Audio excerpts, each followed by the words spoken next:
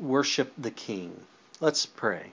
Father in heaven, we do thank you so very, very much for this holy Sabbath day. We thank you for your love towards us. We thank you that you provide for our needs, especially our spiritual needs, and the opportunity we have for salvation through the gift of your Son, Jesus Christ, who came to be like us, to show us how to live a righteous life, overcome sin, and bring glory to thy name, and die a death, Father, that we really do deserve. We've got that second chance, and we are so appreciative for that. We pray that you forgive us our sins as we claim the blood that he shed there. And Father, as we come together here on this Sabbath day to open your word, to eat of the bread of life, we pray for the Holy Spirit to be poured out upon each one of us, to clear our minds from preconceived ideas. We want to know what the Bible has to say. And we want to exercise faith and stand on the promises that we learn about from your holy word. And Father, we pray for those who can be with us here this morning.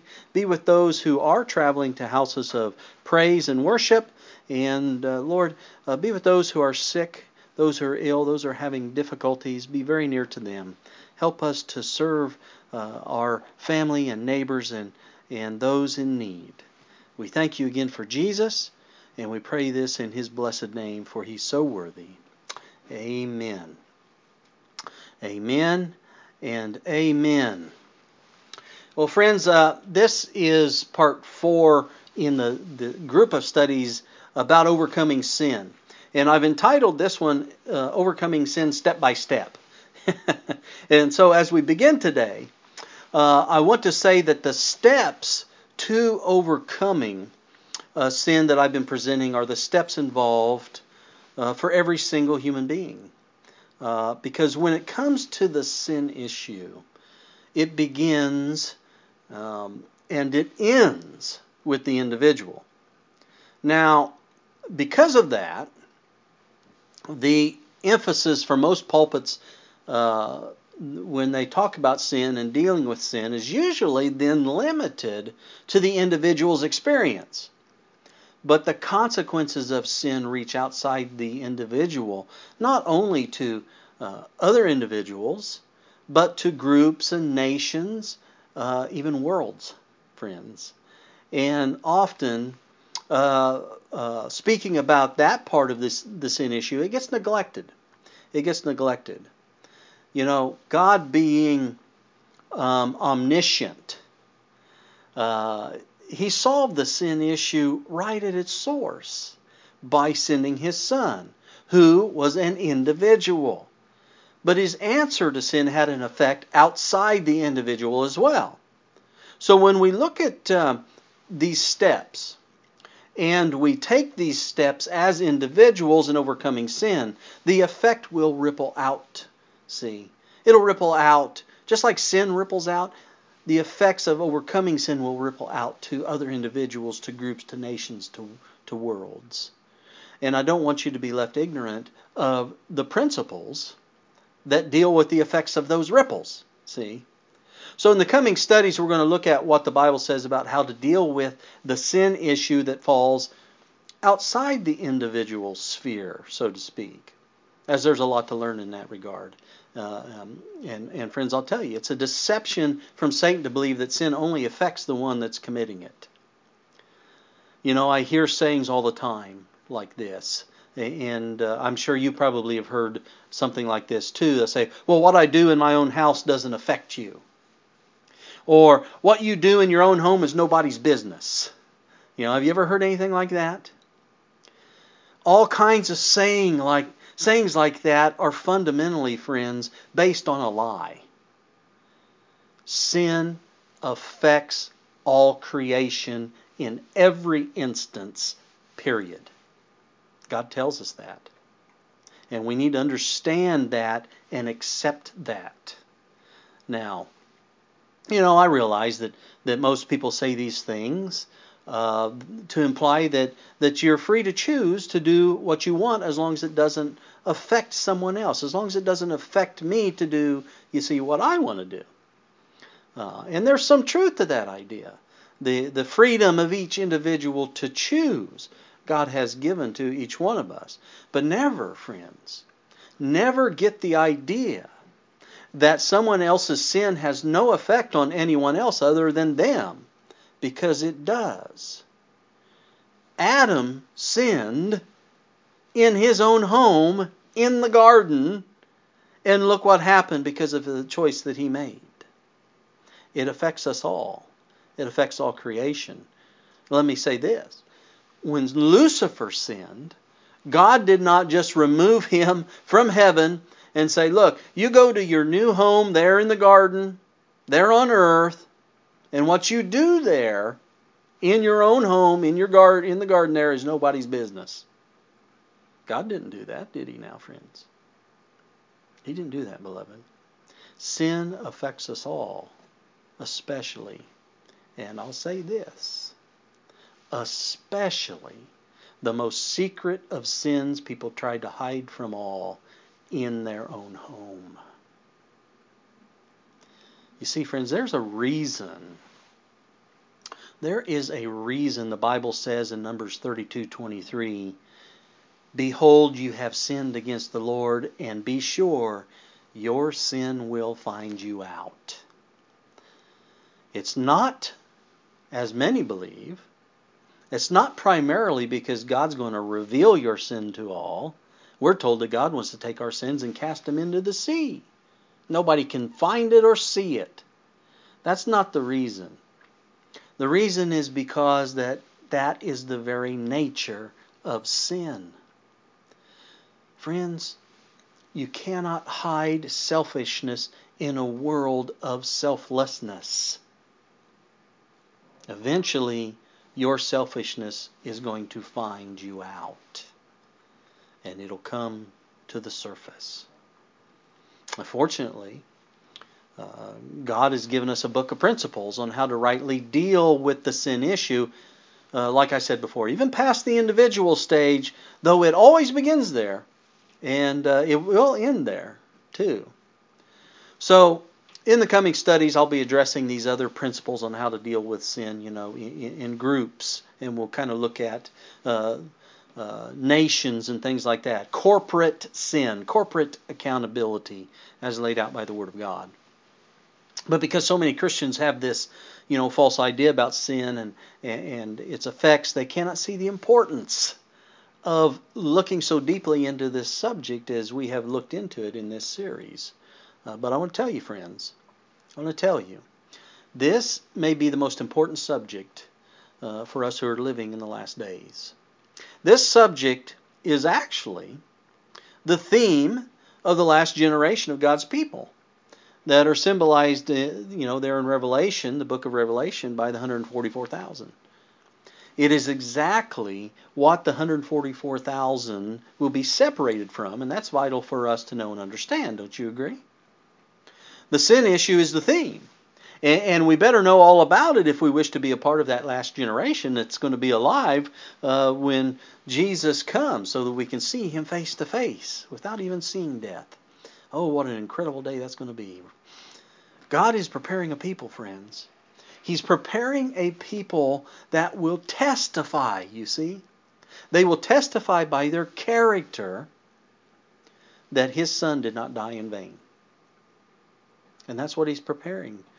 He's preparing a people right now. He's preparing a people that completely and perfectly represent His Son in character, and thus have been baptized, you see, with His baptism of sufferings and victories. And I want to ask you, do you want to be one of those people? We're counseled, we are to strive to be one of those people. And so I want to be one of those people. When I see Jesus and look to myself, I curl up. There's no way. I'm like, Lord, please show mercy upon me, a sinner. But the promise, God has given us the promise. Keep looking to Jesus and we'll have victory. And that's what we've been talking about here in the last few studies, about overcoming sin. And so, as we begin here this morning, I want to invite you to open the book, the Bible, to the book of Revelation. Now, the last chapters in the Bible are chapters that we should really take special time to study. And I encourage you to do so. Right at the end of the book, God gives final and closing instructions to His people. He gives instructions to us. And some of the most important instructions and commands in the Bible are actually found in the last 3 or 4 chapters of the Bible. But let's go to Revelation chapter 21. And here in Revelation chapter 21, the new earth and the new heavens, where there's going to be no more death, and no more pain and no more sorrow. It's described there in, the first, the first 4 verses. That's being described. And then we read the following. If we go to verse 5, we read the following. It says, "And he that sat upon the throne said, Behold, I make all things new. And he said unto me, Write, for these words are true and faithful. And he said unto me, It is done. I am Alpha and Omega, the beginning and the end. I will give unto him that is athirst of the fountain of the water of life freely. He that overcometh shall inherit all things. And I will be his God, and he shall be my son. But the fearful and the unbelieving and the abominable and murderers and whoremongers and sorcerers and idolaters and all liars shall have their part in the lake which burneth with fire and brimstone, which is the second death." Now here in these verses, friends, there are pointed out 2 categories of people, isn't there? The first category tells of those that overcome. If you overcome, the Lord says, I'm going to give you everything. You're going to inherit everything. You're not going to have to earn it. Pardon me? It says I'm still good. Sorry, friends. Somebody's lost a connection somewhere. I hope we're still on. But God is saying that you're going to inherit everything. You're not going to have to earn it. In fact, we found in our studies here about the sin issue, if we didn't know it before, it's impossible to earn it. See? I'm going to give it to you, God says. And he says these words are faithful and true. Well, what if I look at this list and I see this and I don't overcome? What if I'm actually in the category of people that are listed in verse 8? The fearful and unbelieving, the abominable, murderers, whoremongers, sorcerers, and idolaters, and all liars. What if I find myself, I look at myself, I'm honest with myself, and I go, oh my Lord, I'm in that list. Now don't get me wrong, friends. There will be people in heaven that have done all those things listed in verse 8. Okay? But while they were still alive in this world, a change happened to them. The Bible calls that being born again or conversion. Jesus said being born again. They decided to take the steps that we have been studying to turn their backs on their former way of life, and they overcame their former bad habits and sins. Think about, especially in the Old Testament, but it's not just limited there. Can you think of any murderers in the Bible that you know are going to be saved? Yeah. Well, sure. Moses, wasn't Moses a murderer? Mm-hmm. He killed the Egyptian man, didn't he? Manasseh, David was a man of blood, let me tell you. He was a warrior. What about Paul, the Apostle Paul? All of those people were murderers, and all of these people are going to be saved. And you say, well, how can they be saved? Well, the reason that they're going to be saved is because they repented of what they had done. Then they confessed their sins, and they turned their heart over to the Holy Spirit, and they overcame those evil habits. They were born again. They became overcomers. And they're going to receive the robe of Christ. And that's what we want too, isn't it? We want to have that robe that Jesus offers to each one. So if you are in one of those categories that's listed there in verse 8, you can be saved if you are willing to change, if you are willing to be made willing to overcome. To be born again and overcome. And frankly, friends, the more you read this passage of Scripture, the more you see how important overcoming sin really is. It's not enough for me, you see, to come to church or to make a profession of religion. That's not enough. It's never been enough. I have to overcome. If I'm going to receive eternal life, I have to overcome. If I don't overcome, I'm not going to receive eternal life. Even if I go to church, even if I make a profession of religion, or if I preach or teach or do any of those things, in fact, I will tell you, even if I know the three angels' messages and have all that knowledge, if I don't overcome, that I'm not going to be saved. Knowledge is important, but knowledge does not save us. We have to be born again. Jesus has to be our Lord and Savior. To know better is to do better. This is a theme that is recorded over and over and over again, in the book of Revelation. The necessity of overcoming sin. If you go back to the beginning of Revelation, if you look in Revelation 2, chapters 2 and 3, you'll find that to each of the 7 churches, the promise of salvation is given only to those who overcome sin. Now, some people say, well, what does overcome? What does this mean? What does overcome mean? The word overcometh there means, in the English, it means to carry off the victory. It means to come off victorious. And I like this.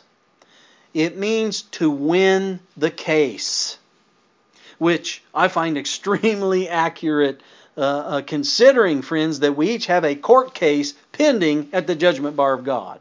We must overcome, we must conquer, we must win our case. Look at Revelation 3, verse 21. Let's go to Revelation 3:21, like I was saying. It says, to him that overcometh will I grant to sit with me in my throne, even as I also overcame and am set down with my Father in his throne. So, when you think about this, you realize as we draw closer and closer to the end of the world that it becomes more critical to overcome sin, to win our case in the judgment. Now, it's always been critical to overcome, because if you don't overcome before you die, you're lost, friends. That's the way it is. And that's the way it's always been. That's always been the case. The problem is that there are always people that think that because of their age, or some other reason, death is a long ways away. So they think, well, I can enjoy the pleasures of sin, for a while, and then I can overcome later. I'll get it in there before I finish my race. Well, friends, do you realize that when probation closes, truly now, listen to me, when probation closes and the end of the world does come, you realize there are going to be some people that are just 20 years old? What about older people who think they can't change? Mm-hmm. There will be some people in the world that are just 10 years old. Have you ever thought about that? So as we draw closer and closer to the end of the world and the close of probation, it becomes absolutely vital for every one of us, no matter what our age is, to study carefully what the Bible says about how to overcome sin, because we have to be an overcomer. It'd be cruel, I think, and some people think God is cruel, sad to say, but it would be cruel to tell people or preach to people and say that you or I need to overcome if we don't know what or how. That'd be cruel, wouldn't it? So understanding the sin issue is of an eternal importance, isn't it? Now let's go back to Revelation 3 and verse 21. Let's go back to Revelation 3 and verse 21. There's just a very small word here that I want you to look at with me. Actually, it's a much bigger word in the Greek, but in the English language, it only has 2 letters. It only has 2 letters. Very small word. This 2-letter word holds the secret, though, about how we are to overcome. And I know you're probably going, What are you talking about? A small little word like that has the secret of how we can overcome? Well, let's go to Revelation 3, verse 21. Let me show it to you. It says, "To him that overcometh will I grant to sit with me in my throne, even..." Now the next word is the two word in the King James Version. He says, "Even as I also overcame and am set down with my Father in his throne." What does that word "as" mean? Well, Webster defines the word to mean like, even, similar, or in the same way. Okay? Now go back to the text. If I'm going to overcome temptation, overcome my evil tendencies and overcome sin, how am I going to do it? I'm going to do it like Jesus did. Even as Jesus did. Similar to the way Jesus did. In the same way that Jesus did. That's what it's saying to us in Revelation 3 and verse 21. So we need to know something. We need to know something about Jesus if we want to overcome sin, right? And I'll tell you, friends, do not fall for the smooth words of those who say that all roads lead to heaven. It's a lie of the devil, friends. The truth is that there is only one road to heaven, and it is the pathway of Jesus Christ. And the only way we're going to overcome sin is to do it as Jesus did it.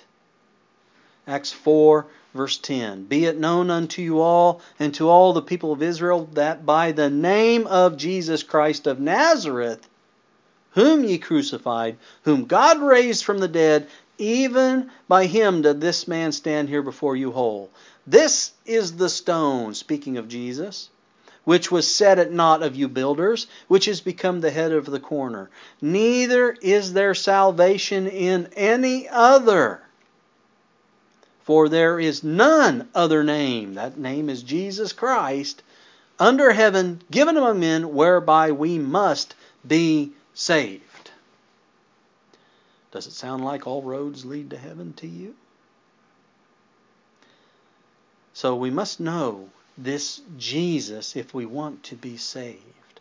And we must know this Jesus and do what he did if we want to overcome sin.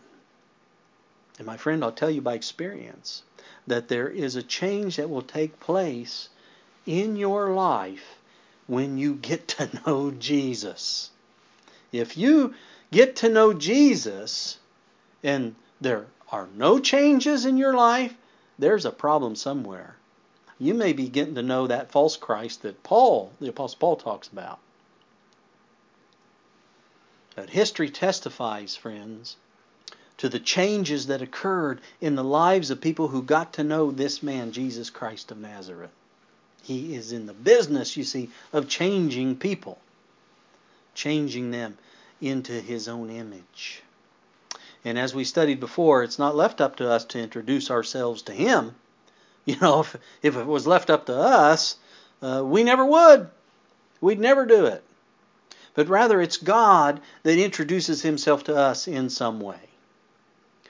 Jesus said in John 3, verses 14 and 15, he said, "And as Moses lifted up the serpent in the wilderness, even so must the Son of Man be lifted up, that whosoever believeth in him should not perish, but have eternal life." So friends, at some time in everyone's life, sometime, now I don't have all the answers. I don't have all the answers about, why babies pass away or why someone young die. I don't have those answers. But I know that God loves each and every one of us, and he's trying to reach our hearts. So at some time in everyone's life, the Holy Spirit will lift up Jesus to them and introduce the Savior to them in some way. Some people just have one opportunity, friends. Some people get a lot of opportunities. That's something that I don't know. I can't explain. I can't explain why. But that is the case. But at some time in everyone's life, the Holy Spirit is going to lift up Jesus to them and introduce the Savior to them in some way. And when that happens, a decision is made one way or another. We either have an interest to know Him or not. But the great thing that I know about God is that He never gives up on any one of us. He never gives up lifting Jesus up to us until we make it abundantly clear that we have no interest. And thus we commit the unpardonable sin. In order for us to take the very first step to overcome sin, we got to be introduced to Jesus in some way, or we don't know, our condition. Remember what Paul says in Romans. He says, without a law, there is no sin. So somehow the character of God has to be raised and introduced to us. So we have to be introduced to Jesus some way. He must be lifted up to us. And the promise is, when He is lifted up, He's going to draw us to Himself. That's what the whole goal is, to bring us to Christ. And so when Jesus is lifted up, so that we clearly see Him, well, we realize that we've sinned. We've sinned against God and man. We see we don't measure up. We see that no matter what we do, we fall short. We begin to realize our true condition of mortality. And unless there's a change, we come to the realization that we are condemned to die forever. For all eternity, never to live again. But see, you're then led to the truth. You're led to the truth. Jesus is the truth, isn't He? You're led to the truth of why Jesus came here. And that with Jesus you may be forgiven and have the opportunity to live for eternity with Him, and hope begins to grow in your heart. And so you're led by Christ to step 1 in overcoming sin, which is repentance. You're sorrowful for all your sins. You're then led to step 2, as Jesus is drawing, see. Step 2, you're urged to confess those sins so that they may be blotted out of the book of sins. Then you're led to step 3. You're urged to make a choice as to accept Jesus or reject Jesus as your Savior and Lord and receive the Holy Spirit. And as I said before, if you don't accept Jesus, then what's the point of repenting and confessing? You'll eventually sin again and again and again and again, and it's never going to stop. So just repenting and confessing doesn't help you. It's necessary, but it's not going to help you unless you take that next step. You see, friends, God cannot take someone to heaven that will continue to sin. It's not going to happen, and it never will happen. Once sin is destroyed, it will be destroyed forever, never to rise up again. Now, we talk about these steps and overcoming, especially these first 3 steps, and I shared this with you the last time we were together. Jesus gave us an example of this process. You see, He gave us an example because He took these same steps in overcoming sin. He came to John the Baptist, you remember, there at the Jordan. He came to John the Baptist to repent. Now, He didn't have anything to repent of. Don't get sucked into that. But look at His example. Because He was baptized by John the Baptist, was He not? He did come to John the Baptist. So you scratch your head and say, well, why did He do that if He never sinned? He didn't have personally anything to repent of, for He didn't do any sin, but He represented all of us who have sinned. See? He's our example. So He came and He repented. He came to confess. Again, no personal sins to confess, but He represented all of us who need to confess. And then He was baptized and received the Holy Spirit. Now, He didn't need to be baptized, right? See, He already had the Holy Spirit, but He represented us. And because He went through that process, that righteous process as an example, He received the acknowledgement from God out of heaven and that dove coming down that He was indeed God's Son, in whom He was well pleased. He was anointed to begin his ministry, that work to die for man's sins, that work of ministry. And so, friends, I have to look at Jesus as an example, remember, to overcome as he did, right? As, that word as. I got to take those same steps and have that same experience, of coming to Christ, repenting, confessing, accepting Jesus. If I'm going to have victory and overcome in my life, we got to have the Holy Spirit as Jesus had the Holy Spirit. Amen? So I must look at Jesus lifted up. I must be led to repentance. I must confess my sins. I must choose to receive Christ by faith before I can ever hope to conquer, before I can ever hope to win my case and be an overcomer. I remember years ago when I was first studying these things, I was very interested when I studied where the word repentance comes from. And it comes where it comes from in the Greek language, which is the original language in the New Testament. A similar word isn't found all that much in the Old Testament, but repentance is a word that is used constantly throughout the New Testament. Now, they had synonyms for it in the Old Testament, of course. But the basic word, if I was to put it in layman's terms, the basic word means that you've changed your mind. That's what it means. It means you've changed your mind. Changed your mind about what? Right? Well, you changed your mind about sin. The Bible talks about, the temporary pleasures of sin, and people want those temporary pleasures. But when a person repents, they change their mind about that. The sin that they used to love, they don't love it too much anymore. They want to turn away from it, see? So they want to turn away from it, and then they begin to hate it, and they turn away from it. They're sorry that they did it. And repentance, this is why repentance is a gift. It's a gift that we receive from God. However, there is something that we have to do to receive that gift. And if you will study the life of Christ and you make a special study of the closing scenes of the life of Christ so that you understand what it means, that it was because of what I did that Jesus had to leave heaven, that Jesus chose to become a human being like myself, and then chose to then go to the cross and die so that I might have life.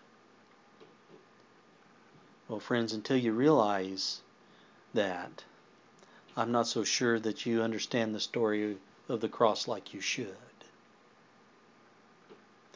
Until the personal nature of what God has done for you comes home and you're cut to the heart, you're not going to have the experience of repentance that you have to be changed.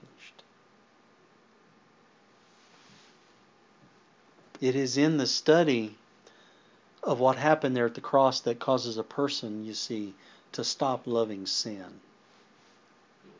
to not want to do it anymore, to change their mind. So before anything else, we must know this Jesus the Bible talks about. Let me share this with you. It's from the book The Desire of Ages. The Desire of Ages, page 83. It would be well for us to spend a thoughtful hour each day in contemplation of the life of Christ. We should take it point by point and let the imagination grasp each scene, especially the closing ones. As we thus dwell upon His great sacrifice for us, our confidence in Him will be more constant. Our love will be quickened, and we shall be more deeply imbued with His Spirit. If we would be saved at last, we must learn the lesson of penitence and humiliation at the foot of the cross. Wonderful statement. Wonderful statement. So if you want to be an overcomer, you need to study the life of Christ. especially the closing scenes. May it always be fresh in your mind each and every day. And this is going to help lead you. See, that's what the story of the life of Christ that draws us. He's being lifted up, you see. And it draws us to Him. And it leads us to repent, confess, choose Jesus, thus receive the Holy Spirit, be baptized into the family of God. You will then have a different mindset, you see, about sin. And until that happens, I'm going to tell you, friends, there's going to be no victory in your life. You're not going to be able to overcome. Now, I want to take a moment here and I want to share something with you that will give you incredible hope. And I say that because it gives me incredible hope. And I want to share it with you. It gives you hope in this process of overcoming sin. In Romans chapter 7, if you've studied anything about Rome, the book of Romans, you come to chapter 7, there's a description in Romans chapter 7 of a man who does not want to sin anymore, but he doesn't have the power to break loose from it. And this is what having faith is all about, you see, and where it comes into action in our life. And so I want to go to Mark chapter 9, and we talked about, spiritual possession and those things in the last series that we did. And Mark chapter 9 here, this kind of stuck out to me. And I want to use it as an example of this hope, the hope that we have. This man brings his possessed son, to Jesus, and he's seeking help. He's at the end of his rope, so to speak. He doesn't know what to do. He needs help. And so let's look at Mark 9, verse 22. And he's explaining here to Jesus about his son who he loves very much, or he would have never even cared, see. And he's speaking to Jesus, and he says, and oft times it hath cast him into the fire, this demon, see, and into the waters to destroy him.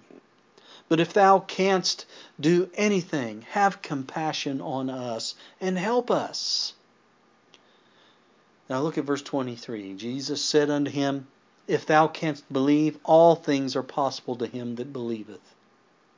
And straightway the father of the child cried out and said with tears, Lord, I believe. I believe. Help thou mine unbelief.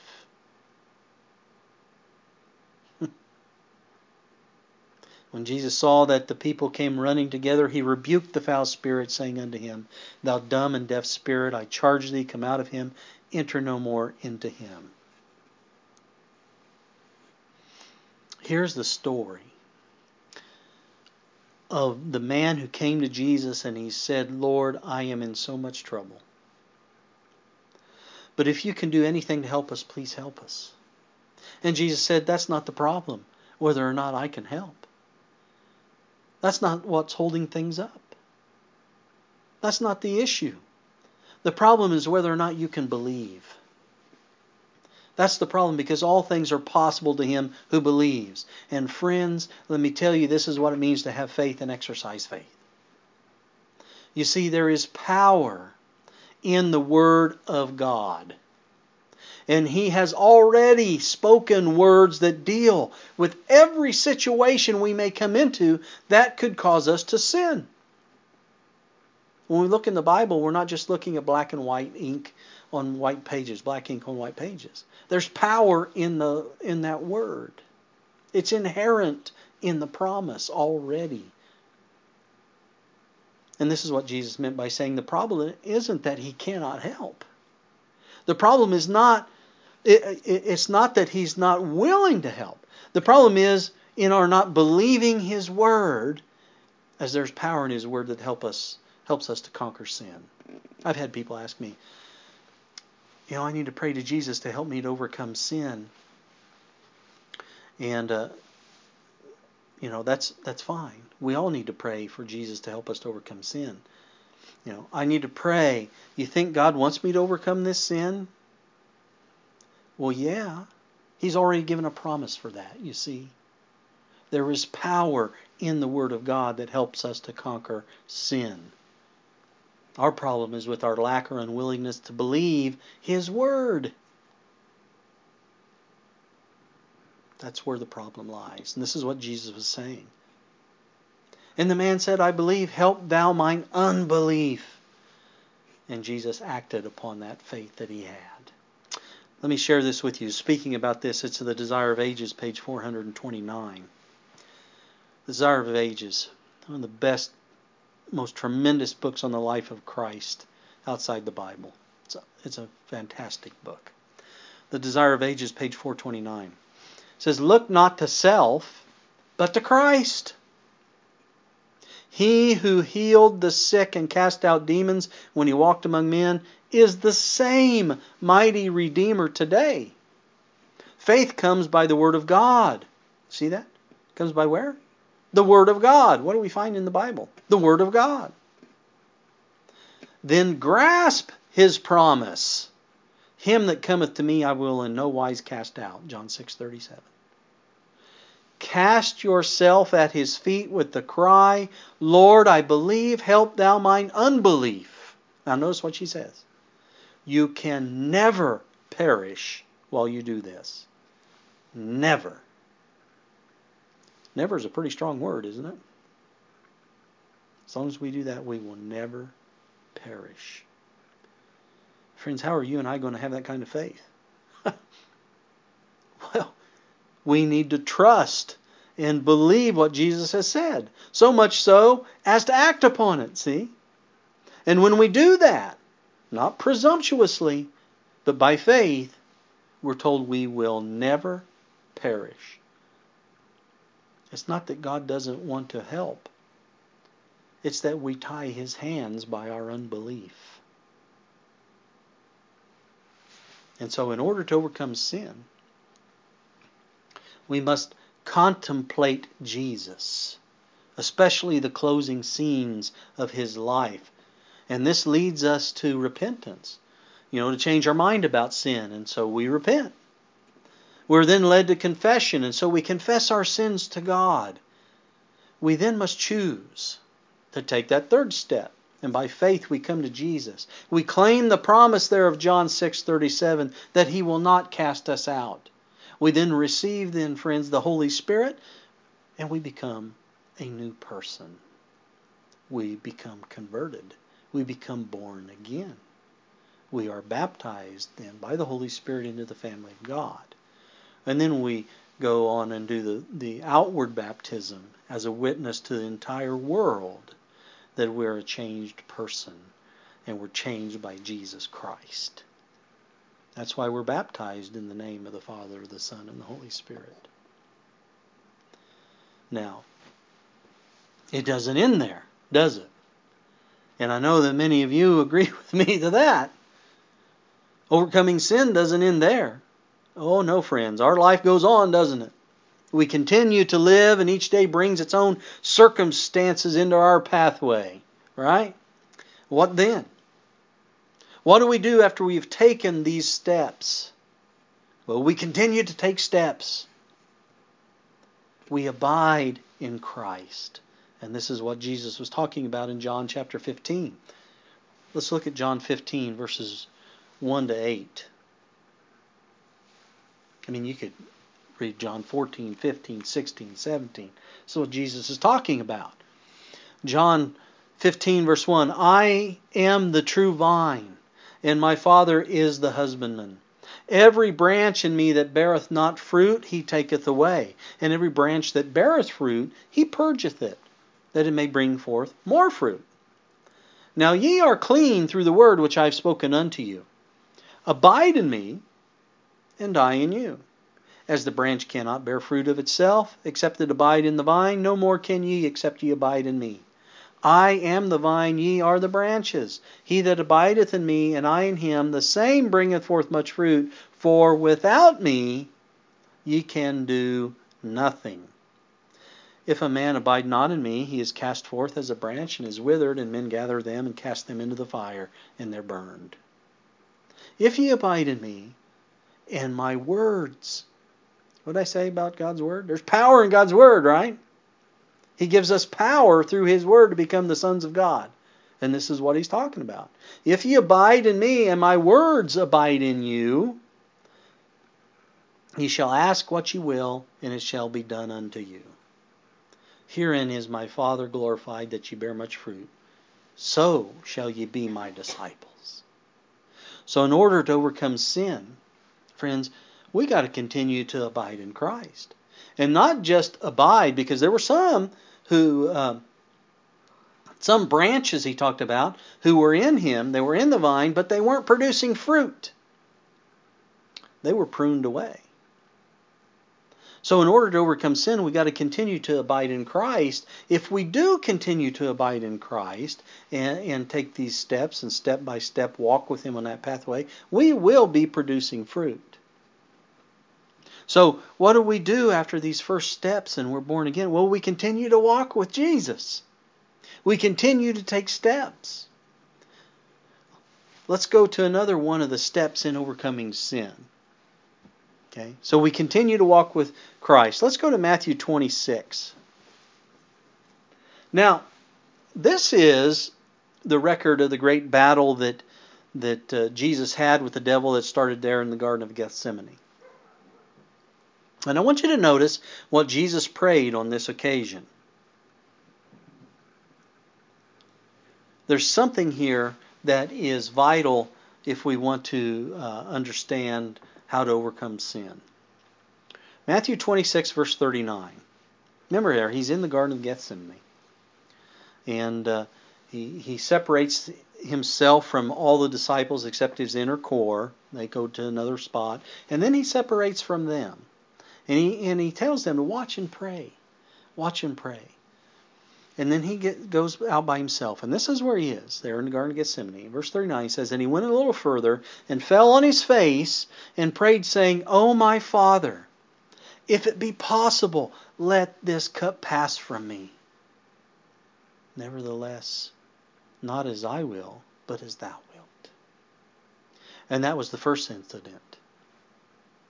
And then you read the second incident of 3 verses later, verse 42. It says again, he went away again the second time and he prayed, saying, O my Father, if this cup may not pass away from me except I drink it, thy will be done. And then the third time it says there in verse 44, and he left them and went away again and prayed the third time, saying the same words. That is, the same words that he said the first and second time. Now as we think about this,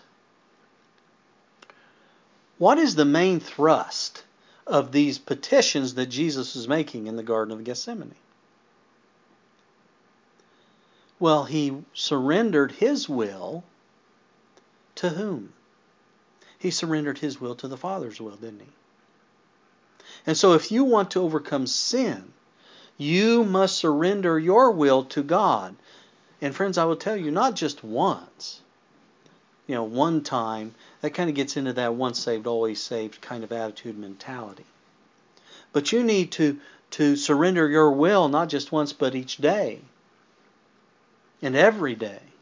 And sometimes many times in one day. And this is kind of what Paul's talking about when he says, pray without ceasing. You have an attitude of always having God's will in mind, always wanting to do his will, having that communication open. What would you want me to do here, Father? We saw already there that Jesus didn't just say, your will, Father, just do that once. We see here that he did it at least 3 times. That's recorded. He did it at every temptation, you see, to choose self over God. And it's very evident when you read this that the humanity of Jesus didn't want to go through with the process of overcoming sin in man's behalf. To die that death on the cross. His humanity was shrinking away from it. In his flesh, he wanted to avoid it. But he said, not my will, but your will, Father. And so, friends, we must give God our will and never not give God our will. Because if there are times when we don't give God our will and choose his will, we risk falling for temptation and then choosing sin and falling into sin. And I'll tell you, Friends, by my own experience, that the surrender of the will of God is one of the hardest things for the human being to do. It is the battle in the human heart. Who's going to reign on the throne of my heart? That's what the battle is. Am I going to surrender my will to God's will? Oh, somebody says, I'm afraid God will want me to do something I don't want to do. Isn't that kind of the common reason people don't choose Jesus? The common reason they don't follow Jesus all the way? I'm not going to go to God with that because I'm afraid He's going to say, this is what I want you to do, and boy, I don't want to do that. Well, that could be, of course. But I'll tell you, it's not because God wants to hurt you. You see, God is constantly working for your present and eternal good. You've heard me say it before. God always has your best interest at heart. Always. That is what we see at the cross. But sometimes, friends, sometimes what is good for you is not what you want. That's not what you like. You parents, anyone who has children, have you ever had that experience with your children? What is really good for them is not always what they want or what they like. Friends, I'll tell you, a fresh example of this, just take an honest look at what's happening with the youth in our country right now. We're seeing the results of giving a child everything they want. And so when something happens that goes against their will, their desire, they lash out. You see, because they haven't learned anything about the true action of the will. They haven't learned anything about consequences of choosing your own will over the will of God. You see, their whole life, all they've learned is to feed self. And not yielding their will to God is one of the great reasons that there are so many Christians that suffer failure in the Christian life and in their walk and in their battle with sin. They want to be in control of their own will, see. But it doesn't work that way. They're not willing to yield their will to God and say, Lord, whatever your will is for me, I'm surrendered to it. I'm willing to follow it, even if it is completely opposite of what I would think. God doesn't force our will, friends.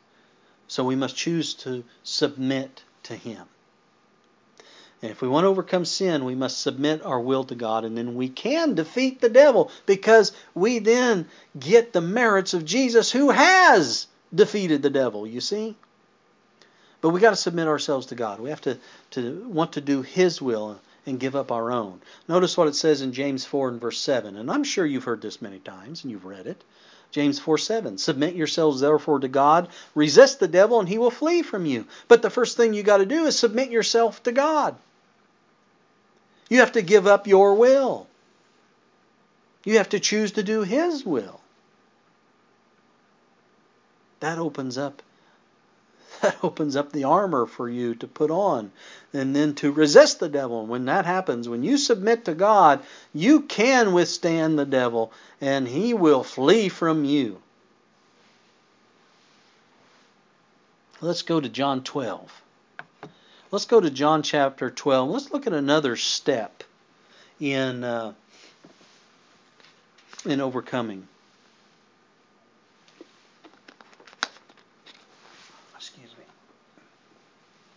Let's look at another step in overcoming sin. Now, this is another step in the life of Jesus about how to overcome.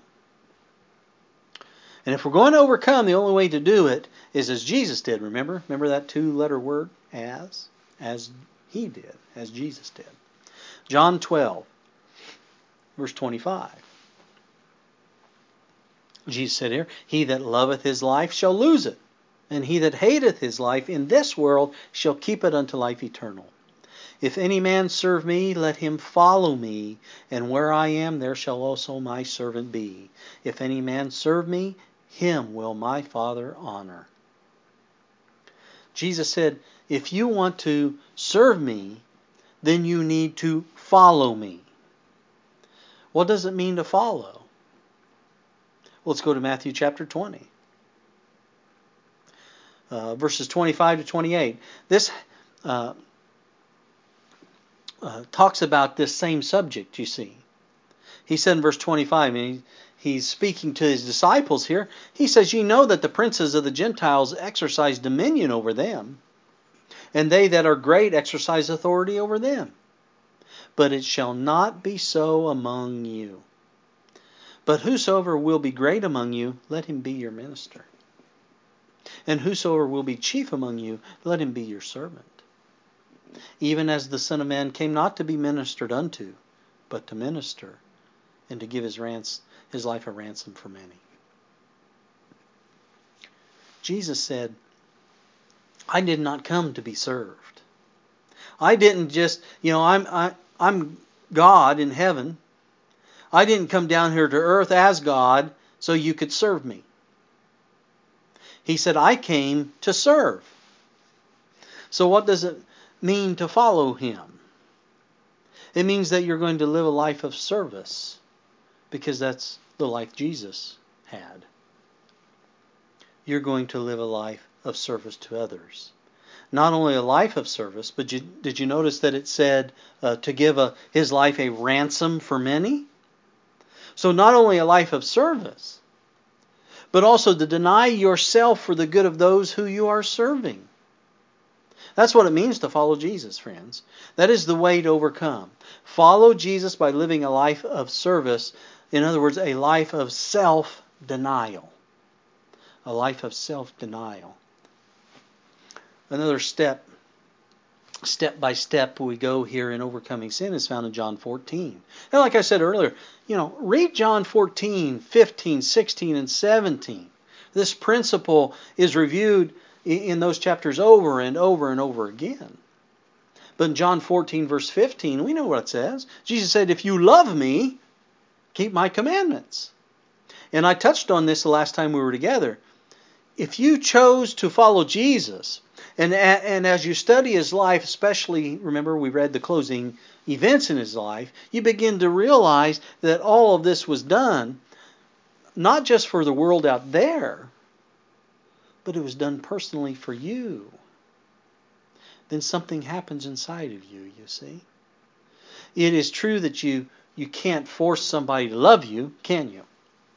But when you study the life of Christ, and again, especially those closing scenes in his life, you begin to recognize what it means, and you begin to recognize how much he loves you. Because he did it for you. When John said God is love, that's what he's talking about. A selfless love for each one of us. Let's go back to the book The Desire of Ages, page 22.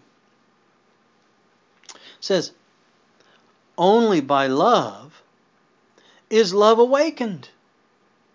To know God is to love him. His character must be manifested in contrast to the character of Satan. This work only one being in all the universe could do. Only he who knew the height and depth of the love of God could make it known. Upon the world's dark night, the Son of Righteousness must rise with healing in his wings." And so as you study the love of God, you start receiving more of it. And the result is more consistent devotion and obedience to him. Obedience that is not the result of love, friends, really isn't worth anything at all. And it's not really obedience. That's why Jesus said, "If you love me, keep my commandments." Overcoming sin means you obey God in all things from a heart of love. And like I said, without God's love as the motivation, there really can be no true obedience.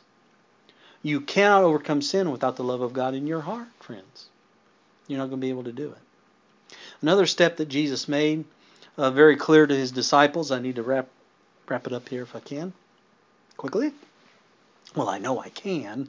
I need to get to it, right, friends? Another step that Jesus made is found in Matthew chapter 20, verses 22 and 23. And that is that the overcomer will endure the baptism of suffering. Look at Matthew chapter 20, verse 22. Are ye able to drink of the cup that I shall drink of, and to be baptized with the baptism that I am baptized with? Remember, he's talking to, John and his brother, the sons of thunder. And they say unto him, We're able. And he saith unto them, Ye shall drink indeed of my cup, and be baptized with the baptism that I'm baptized with. Well, what baptism was Jesus talking about? Well, I'll tell you, he wasn't talking about the baptism of water. He was talking about the baptism of suffering. The Apostle Paul says in Hebrews 5, verses 8 and 9, he says, Though he were a son, speaking of Jesus, yet learned he obedience by the things which he suffered. And being made perfect, he became the author of eternal salvation unto all them that obey him. And Peter says the same thing. He says the same thing in 1 Peter 4. Look at verses 1 and 2. He said, For as much then as Christ hath suffered for us in the flesh, arm yourselves likewise with the same mind. For he that hath suffered in the flesh hath ceased from sin, that he no longer should live the rest of his time in the flesh to the lust of men, but to the will of God. Get back to submitting your will to God's will. So if you're going to be saved, you got to be willing to endure the baptism of suffering as a follower of Jesus. And that is part of, friends, really that's a part of the process of sin coming out of your life. That's a part of overcoming sin step by step. There will be some pain involved, believe me. But it's worth it for Jesus, friends. Well, here's the last step I have for you this morning. It's in Genesis 3 and verse 15. Genesis 3 and verse 15 it says, And I will put enmity. Now this is God there in the Garden of Eden speaking to the serpent after the fall. He says, And I will put enmity between thee and the woman, and between thy seed and her seed. It shall bruise thy head, and thou shalt bruise his heel. Now, you may look at that, on the surface and go, what kind of step is that?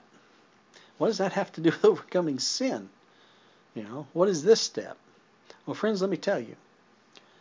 Overcomers have something that must be overcome. Hence, there is a conflict with it. Wouldn't you agree? Look at Revelation 12, verse 17. It says, And the dragon was wroth with the woman, and went to make war with the remnant of her seed. And who are these people? Which keep the commandments of God and have the testimony of Jesus Christ. So when you study the life of Christ, you find that his life was a conflict here in this world. In fact, what was the cross all about? What was happening at the cross? I'll tell you what was happening. The devil was trying to torture Jesus to force him to sin. That's what he was trying to do. And the Lord said to him in effect, You can do whatever you want to do to my body, but you cannot make me sin. You see, friends, there's a whole religion out there that's going to take over the world. And they think that cross is just an instrument of suffering, that we just have to suffer. There's no real reason behind it. Well, they say it's for our sins. We got to suffer for our sins. The cross was not just an instrument of suffering, though. It was an instrument of conflict. And if you want to be an overcomer, you must engage in the conflict. And Christians that don't want to engage in the conflict, I'm going to tell you, they will never be overcomers. You do not conquer without a conflict. That just doesn't happen. So you must be willing to battle temptation. You must be willing to battle against self. You see? You must be willing to walk as Jesus walked.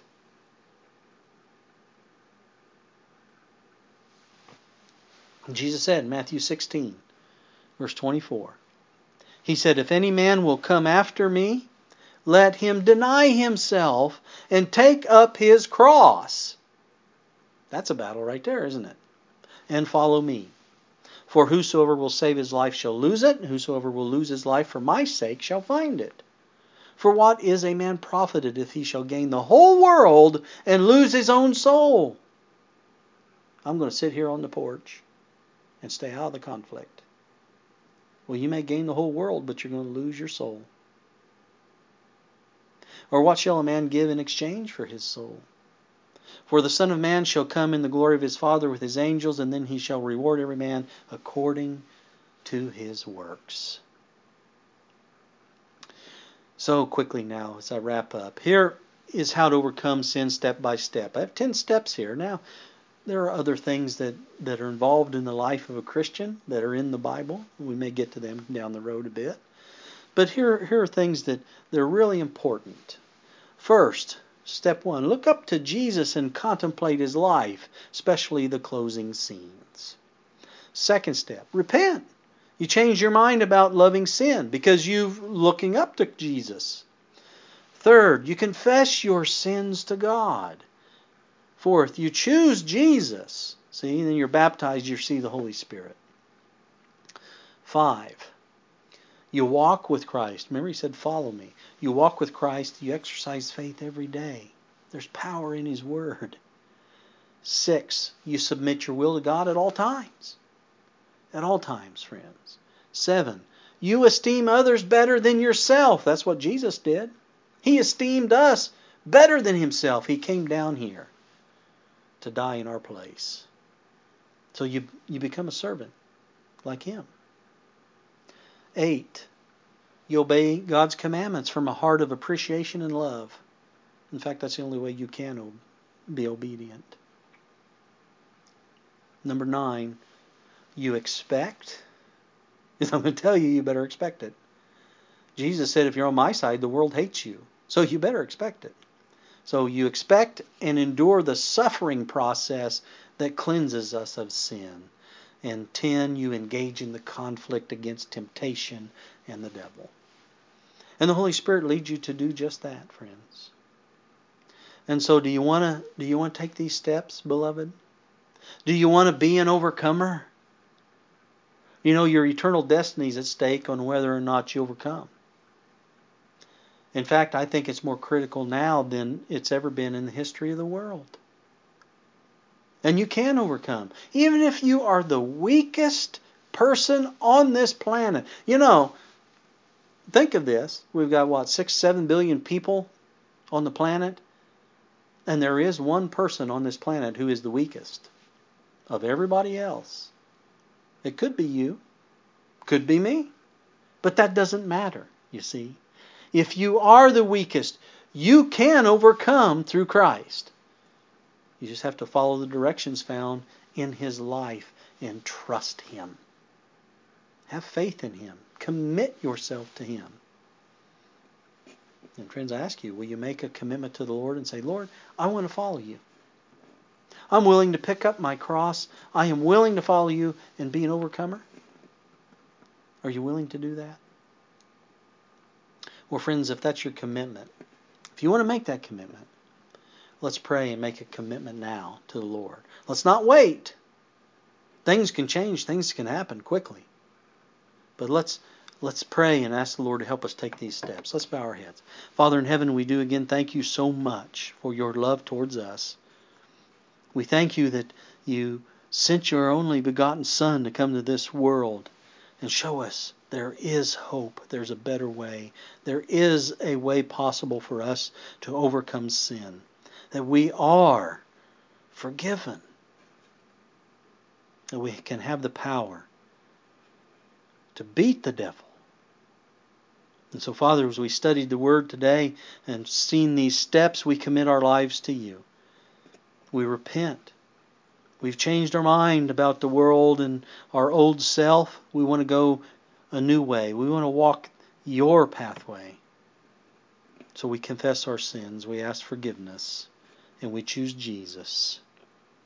We pray that the Holy Spirit will come into our hearts and help us, strengthen us, fill us with love and peace, and prepare us for what's soon to come upon the world, and help us to be a shining light to all around. And all this is possible through Christ. We thank you so much for Him. With our whole heart, we thank you for Him. And we pray this in His name. Amen.